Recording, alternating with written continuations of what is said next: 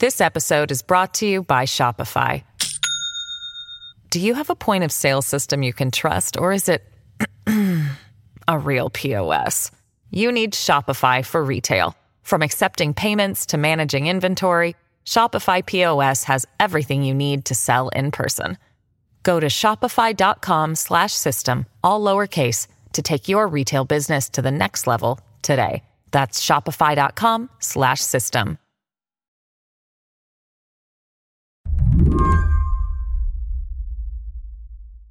Hey everyone, Mary Harris here. We're going to do something a little different today. Producer Mary Wilson is taking the reins of the show. It's our last in a series on Florida's shifting education policy. She's going to take it from here. This show has spent the past 2 days taking a look at what it's been like to go back to school this year in Florida. We've heard from a former teacher and an education reporter. Yesterday, we brought you an interview with a gay student who led a protest of Florida's plan to limit instruction around gay and gender-related themes. Today, we are going to hear from someone who supports the raft of new education policy in Florida. The parental notification requirements, the curriculum standards, book approvals, new guardrails on classroom instruction. There are many new rules, all handed down by the state. School boards and administrators are still figuring out how to follow them. So Madeline Ducharme, who has produced this series, connected us with Bridget Ziegler, an elected official who's at the center of this movement to have the state play a bigger role in local school policy. Florida's red wave crashing down on woke education. Yesterday, Florida flipped multiple major school boards from liberal to conservative.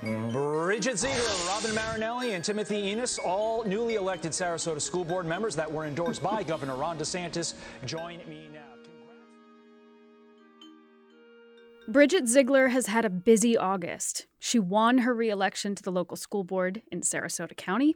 She also helped swing the ideological balance of the newly elected board in a proudly conservative direction. I look at it as limited government principles, where as a public school education institution, which is a government body, that we need to understand where our lines are. When we spoke to Bridget Ziegler, she told us that in her past 8 years sitting on her local school board, she's seen an uptick in parents who want more from their school administrators and are frustrated by their inability to get it. Certainly, as a result of COVID, there has been much more interest and focus on school board policy decisions. What I'd seen even prior to what I call the Great Parent Awakening was a lot of disdain by a majority of my board members. We've had a number, hundreds and hundreds of people. Many are parents, many are concerned citizens that have come to our school boards that probably hadn't been before. It's almost like they were a nuisance. Bridget Ziegler doesn't want parents to feel like a nuisance. She says Florida's new education laws are powered by a simple idea: show proper deference to parents and don't let social agendas leak into classroom instruction. But implementing that idea is proving to be more complicated and political. Florida's county school boards are chosen in nonpartisan elections, but Republican Governor Ron DeSantis got involved in dozens of races this year. He endorsed Bridget, and he's personally given her a shout-out that's now emblazoned all over her campaign website. You know, you need like Bridget Ziegler. We should have her in every county. We've got to do a better job on these school board races. A lot of people might be turned off by the idea of inviting a national partisan figure and national partisan politics to the local school board. What's the upside for you?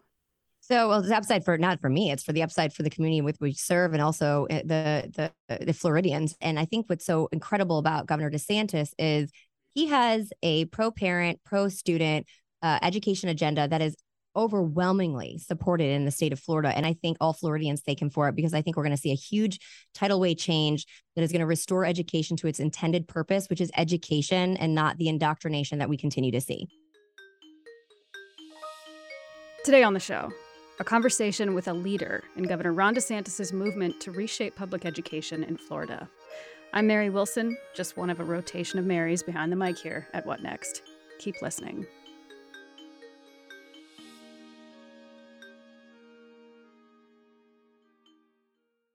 This episode is brought to you by Discover. When it comes to your finances, Discover wants you to know they are the credit card that is always there for you. With 24/7 U.S.-based live customer service, everyone has the option to talk to a real person anytime, day or night. Yep, that means no more waiting for, quote, normal business hours just to get a hold of someone. We are talking real service from real people whenever you need it. Get the customer service you deserve with Discover. Limitations apply. See terms at discover.com/creditcard. Bridget Ziegler is in high demand right now. She's a mom of 3 kids, all under the age of 10. For the past several years, she's been a member of her county school board, a huge commitment with long meetings and lots of wonky reading. The job got even more intense in the past couple years as the pandemic disrupted education. In late 2020, Bridget joined 2 other women who were serving on different Florida county school boards, and together they founded Moms for Liberty. This is a group that has campaigned against mask and vaccine mandates and for more parental say in classroom instruction. Moms for Liberty has chapters in more than 30 states now. They've shared lists of book titles that they believe should be pulled from school libraries because of content covering sex, gender, oppression, racism. Bridget is no longer officially with Moms for Liberty, but she takes campaign money from them, and she calls herself a vocal advocate. Here she is on Fox News last year. The biggest thing that I have as a mother of 2, a 5, and a 7-year-old is that I don't want my children or their peers to learn to hate America through the anti-American curriculum that we continue to see. I am the only board member on my board of 5 that has school-age children, and that's important because school boards across the nation are making decisions that are impacting our students, our young children, immediately. And so if you're far removed from that, you may not see those implications. When you get your child in the car and they ask you what white privilege is, that's concerning. I want them to understand that we all have an opportunity. Bridget runs in powerful Republican circles in Florida. She was first appointed to her school board position in 2014 by then-Governor Rick Scott, a Republican.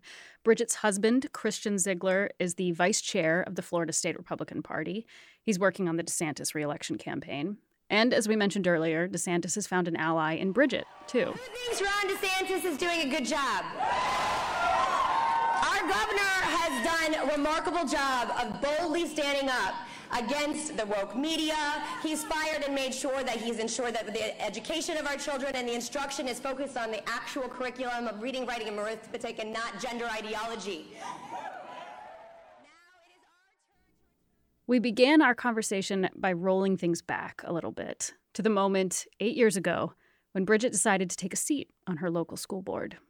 I came from a family where my father was, kind of born and raised in more of a blue collar family outside of Philly, self-made man, and incredibly successful. And then my mother came from a long line of educators.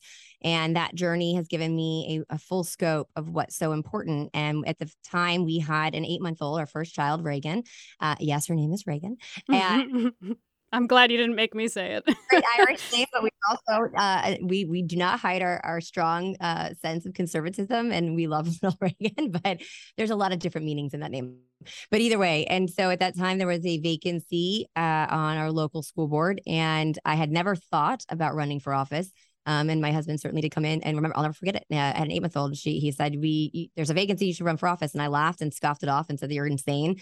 But the reality is, as someone who was raised myself as following, local government and federal and state, government takes a really long time to work. And I can attest to that personally now. And when you're raising a family, education is key for their future. The first new Florida law that I want to talk to you about is the curriculum transparency law, because it's come up recently in Sarasota County at the school board level. This is a law that requires the school district to vet education materials. In House Bill 1467, part of that says school librarians and media specialists and other. And more specifically, it's requiring the school district to hire and train what are called media specialists to approve books and other materials. The next section says each book made available to students through a school district library media center or included in a recommended or assigned school or grade level reading list must be selected by a school district employee who holds a valid educational media specialist certificate. regardless of whether the book is purchased, donated, or otherwise made available to students. And like I said, we don't have any. The superintendent of your district told your board recently that this is going to, they've got to hire 3 specialists now. They've got to train them to vet education materials. The total cost for all 3 of these specialists per year is going to be $255,000, so about $250,000. It didn't come with additional funding from the state. Should this requirement have come with some additional state funding? So we have in Sarasota County, not only do we have the regular funding model that occurs in Florida. So everyone in their property taxes fund our school districts. So the public funds our school districts. And before any legislation, I think, again, it's a reasonable expectation that when you are educating minor children, that there is always going to be vetting of the material prior to it being presented to any minor child. So when I hear people talk about unfunded mandates, no, I would say that would be a priority prior to any legislation. That should have been the expectation. But what we have found is special interests are lobbying school board members through the National School Board Association, through the Florida School Board Association, and promote all of these things that are well outside the realm of what any reasonable person, I don't care where you right, center, or left, that expect K through 12 education to be focused on. When you start to look at some of the library books, I'll just use Genderqueer. And if you want it, I don't know if you have a website, but I bet you couldn't even show the pictures that were in these books. Quick explanation here. Bridget is talking about an illustrated memoir called Genderqueer. Last year, it became a frequent flyer on book ban lists and book challenges across the country. The book is about puberty and one person's exploration of their gender identity. There are drawings of naked people and sexual experiences, as well as depictions of masturbation and menstruation. When I was growing up, we read Deanie and Are You There, God? It's Me, Margaret. So I can appreciate that this book would be alluring to a kid and alarming to parents. Let me go to your point here. So there are books in schools that have not been vetted based on the views of voters who sent, you back to the school board, reelected you. What are the standards that are going to be used to vet these books and determine if they're appropriate? So in the state of Florida, we have what's called now the best standards. And so, as was always in the time of history, is that anything that it comes down to instructional material needs to be vetted to ensure it's age appropriate. So there comes down to certain themes that are being pushed. And when you go to age appropriate, especially when you talk about library books, let's make sure we have some basic common sense. There are some elements there that we celebrate diversity. Let's be realistic and also respect that diversity as it comes to, we are there to educate the children, and the families are there to raise them. If a media specialist who's been hired and trained to vet materials says, I'm reading this one book, it's about gender, it deals with gender themes, I think it is age appropriate. If the specialist approves that book and then a parent thinks that book is objectionable, who has final say? Parents do, but I don't think that we need to listen. Do you want Hustler? If a parent wants, if they think it's okay, and they think it's okay for their middle schooler to read Hustler, should we have those? Are teachers bringing Hustler into the classroom? I didn't know that was going on. No, they're not. But I'm saying that it seems like such an outlandish aspect to really properly vet certain material. And so, where's the line? We have always had the responsibility of vetting the books. That is my point. This isn't something that is unusual. So why do we need the new state law? I mean, the new state law has an effect. The superintendent is trying to, respect the state law. Like, you can't tell him that he's making a big deal out of something when he's just trying to follow the new state law, right? No, actually, I strongly disagree. I think there's a way you lead with your communication and not cause undue hysteria. So I think a lot of there's a lot of semantics and it's a lot of fear mongering. So let's just get back and reset the tone. We, as a public educational institution, are there to educate children from the ages of 4 up to 18. We serve a diverse population. It has been and should be the expectation of this educational institution to ensure they have properly vetted the material that will be available to all of those children. And that should be the expectation of every parent and concerned citizen who funds that district, full stop. If things weren't being done properly or things were going loosely behind the scenes, then now, yes, every district, including our own, needs to pull up their bootstraps and make sure that we're not allowing things that are wildly inappropriate, as we've seen in other districts. Another new Florida law that school districts are struggling to implement is the Parental Rights in Education Act. This is the law that prohibits schools from giving lessons about sexual orientation or gender identity to any students in kindergarten through third grade. The same law also tells schools that they can't leave parents out of the loop if there are changes to, quote, student services or monitoring. Last month in Sarasota County, the school district interpreted this to mean that the school has to notify parents if their kids have come out as gay in school or if they want to change their gender pronouns. Since then, the school district has told teachers that district lawyers are reviewing the state law. This issue has come up in Sarasota County, in Bridget Ziegler's county before. Back in 2018, Bridget, at a school board meeting, spoke in support of notifying parents if their child is changing their gender pronouns. She argued that educators should not be keeping that information to themselves just because they've decided that the student's parents might not be receptive. What would happen if someone just perceived you to be X and not welcoming and not willing to come to the table, or that middle school student just perceived their parents of totally not understanding and that parent is now cut out? It's too dangerous to me, and that's just one circumstances. I believe in building. This view has won in Florida. That's why Sarasota County schools have told teachers, we got to notify parents if a kid changes their pronouns. But Sarasota County schools have also told teachers, notify parents if a kid comes out as gay.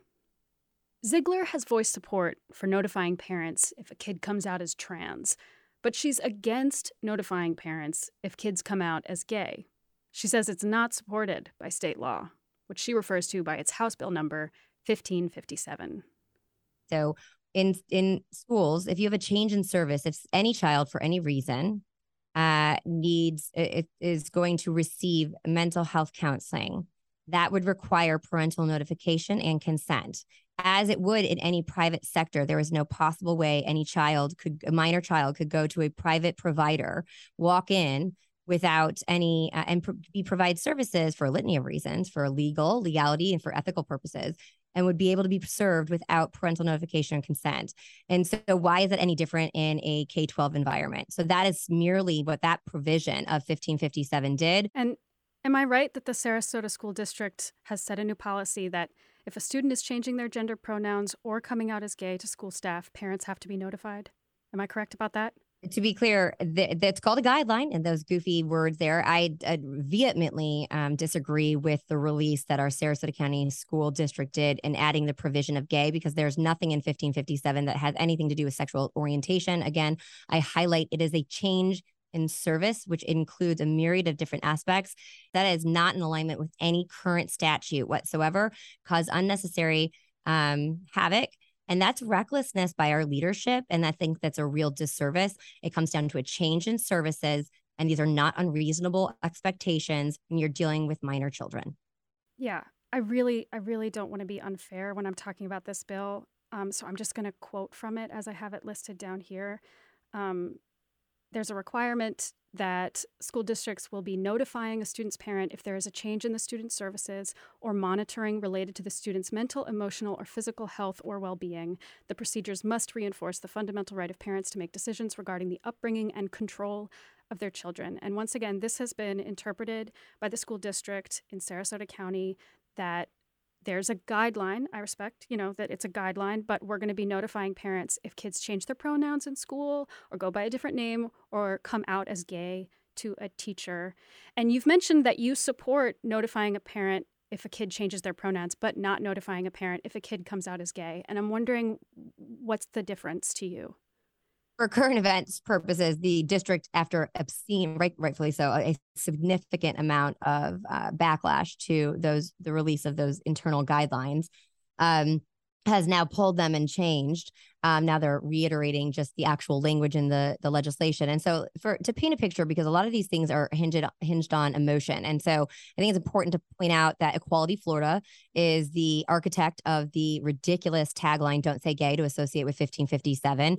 I know, but I have not called the bill that. And that's a branding issue. I really want to talk about implementation. Can you please explain to me, why do you support notifying parents if their child has changed their pronouns, but not support notifying parents if their child has come out as gay? When it comes down to a change in services, if I think about we are we are a public education institution. We are a public government body.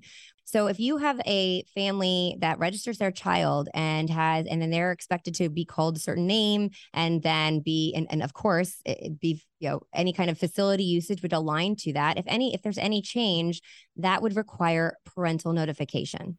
What is the change in service for a student who's changed their pronouns? So to me, I don't believe that there's anything in the bill that addresses that. But you're saying that there's a change in services. What is it? Oh, no, I'm saying if there is a change in service and facility usage, then, or their name, or if their documentation is no longer within the aligned to the registering documentation, you cannot withhold that information from parents. After the break, Bridget Ziegler addresses Florida's teacher shortage and explains why she pulled her own kid out of public school.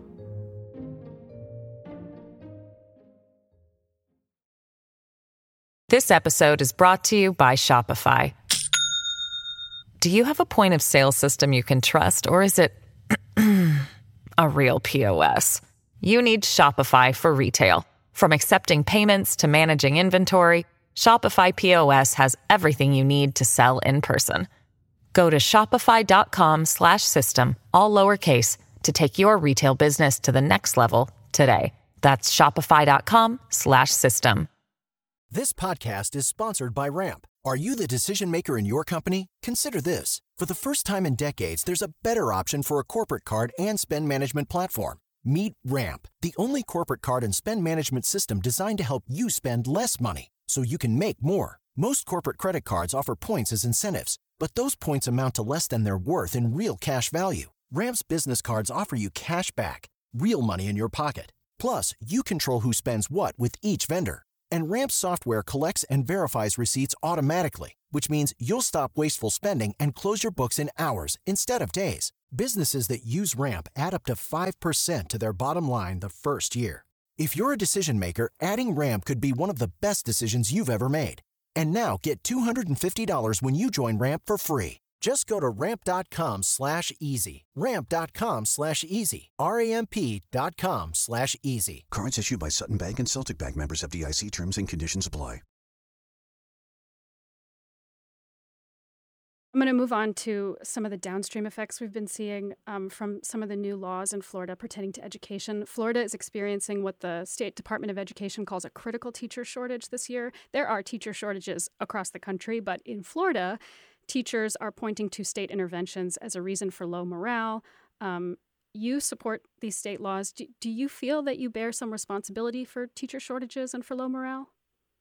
No, actually, I think it's unfortunate. And I'm very passionate about this. Again, as I go back to, I come from a family of a long line of educators, and I talk to educators all the time on the front lines. The reality is this is happening across the country. So when I see certain organizations, special interests, or whomever try to point this to the legislation that's occurring in the state of Florida, the irony is this is a national issue. So you can't possibly align it to that. We talked to a Florida teacher named Anita Carson. She told us she resigned this summer because she felt like parents were treating her with suspicion. And she saw that suspicion as an outgrowth of this great parental awakening that you've talked about.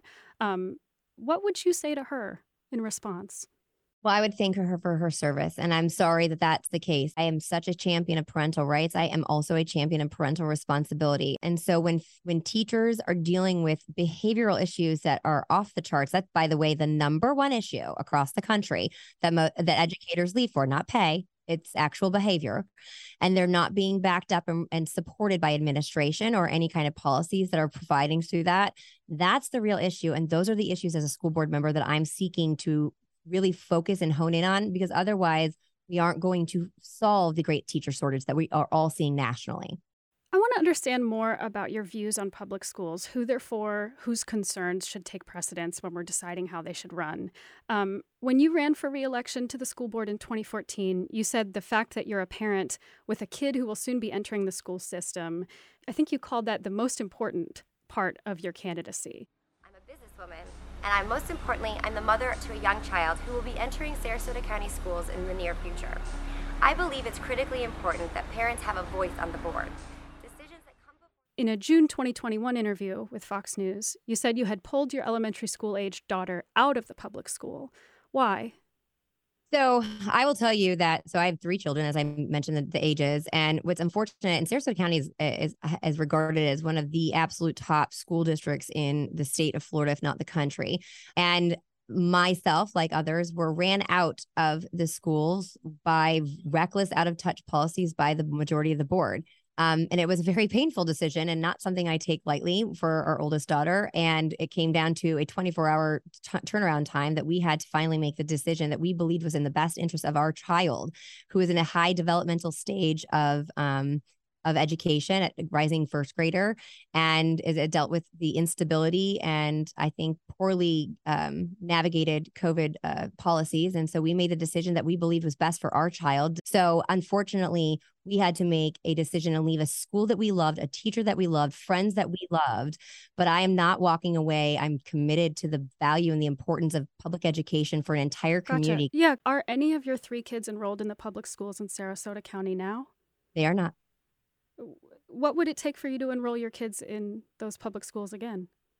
So it depends. 2 are too young and some have their own specific needs. So my goal, and always has been, and this is for every parent, because it doesn't matter whether you have you have school-age children. Certainly I understand the impacts and I would love to put them in there. But the reality is that the quality of our education impacts everyone, and everyone's a stakeholder.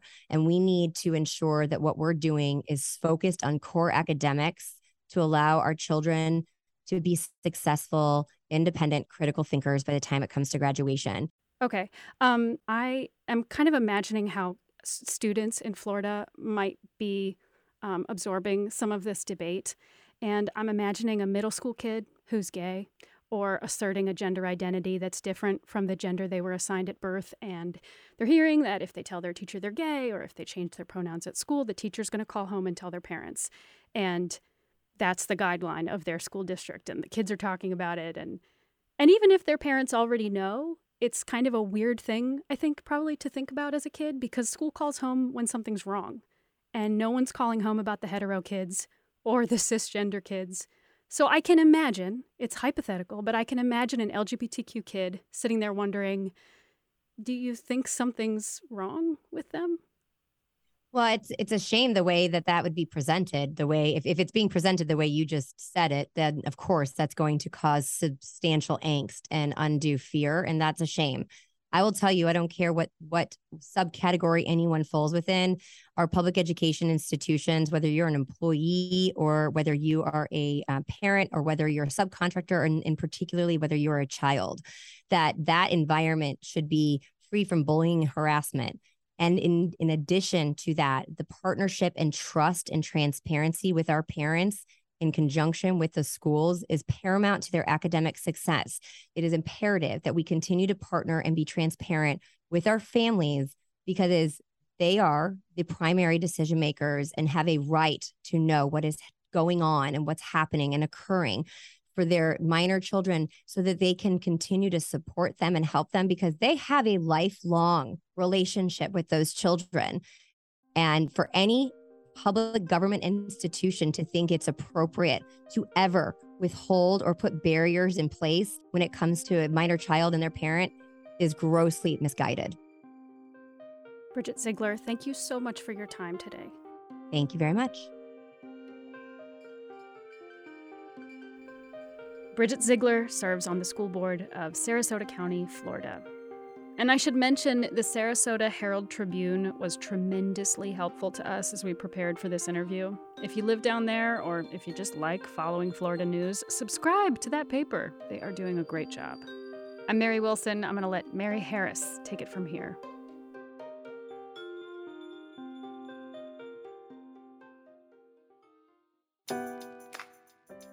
Okay, that's the show. If you're a fan of what we're up to here at What Next, the best way to support our work is to join Slate Plus. Go on over to slate.com/whatnextplus and join the club. What Next is produced by Elena Schwartz, Mary Wilson, of course, Carmel Delshad, and Madeline Ducharme. Madeline worked tirelessly on this 3-part series. We're also getting a ton of support right now from Anna Phillips and Jared Downing. We're led by Alicia Montgomery and Joanne Levine. And I'm Mary Harris. Make sure to tune in to What Next TBD tomorrow with Lizzie O'Leary. That episode is tackling a big question: how artificial intelligence is reshaping the artistic economy, and maybe even the meaning of art. I'll be back in your feed on Monday.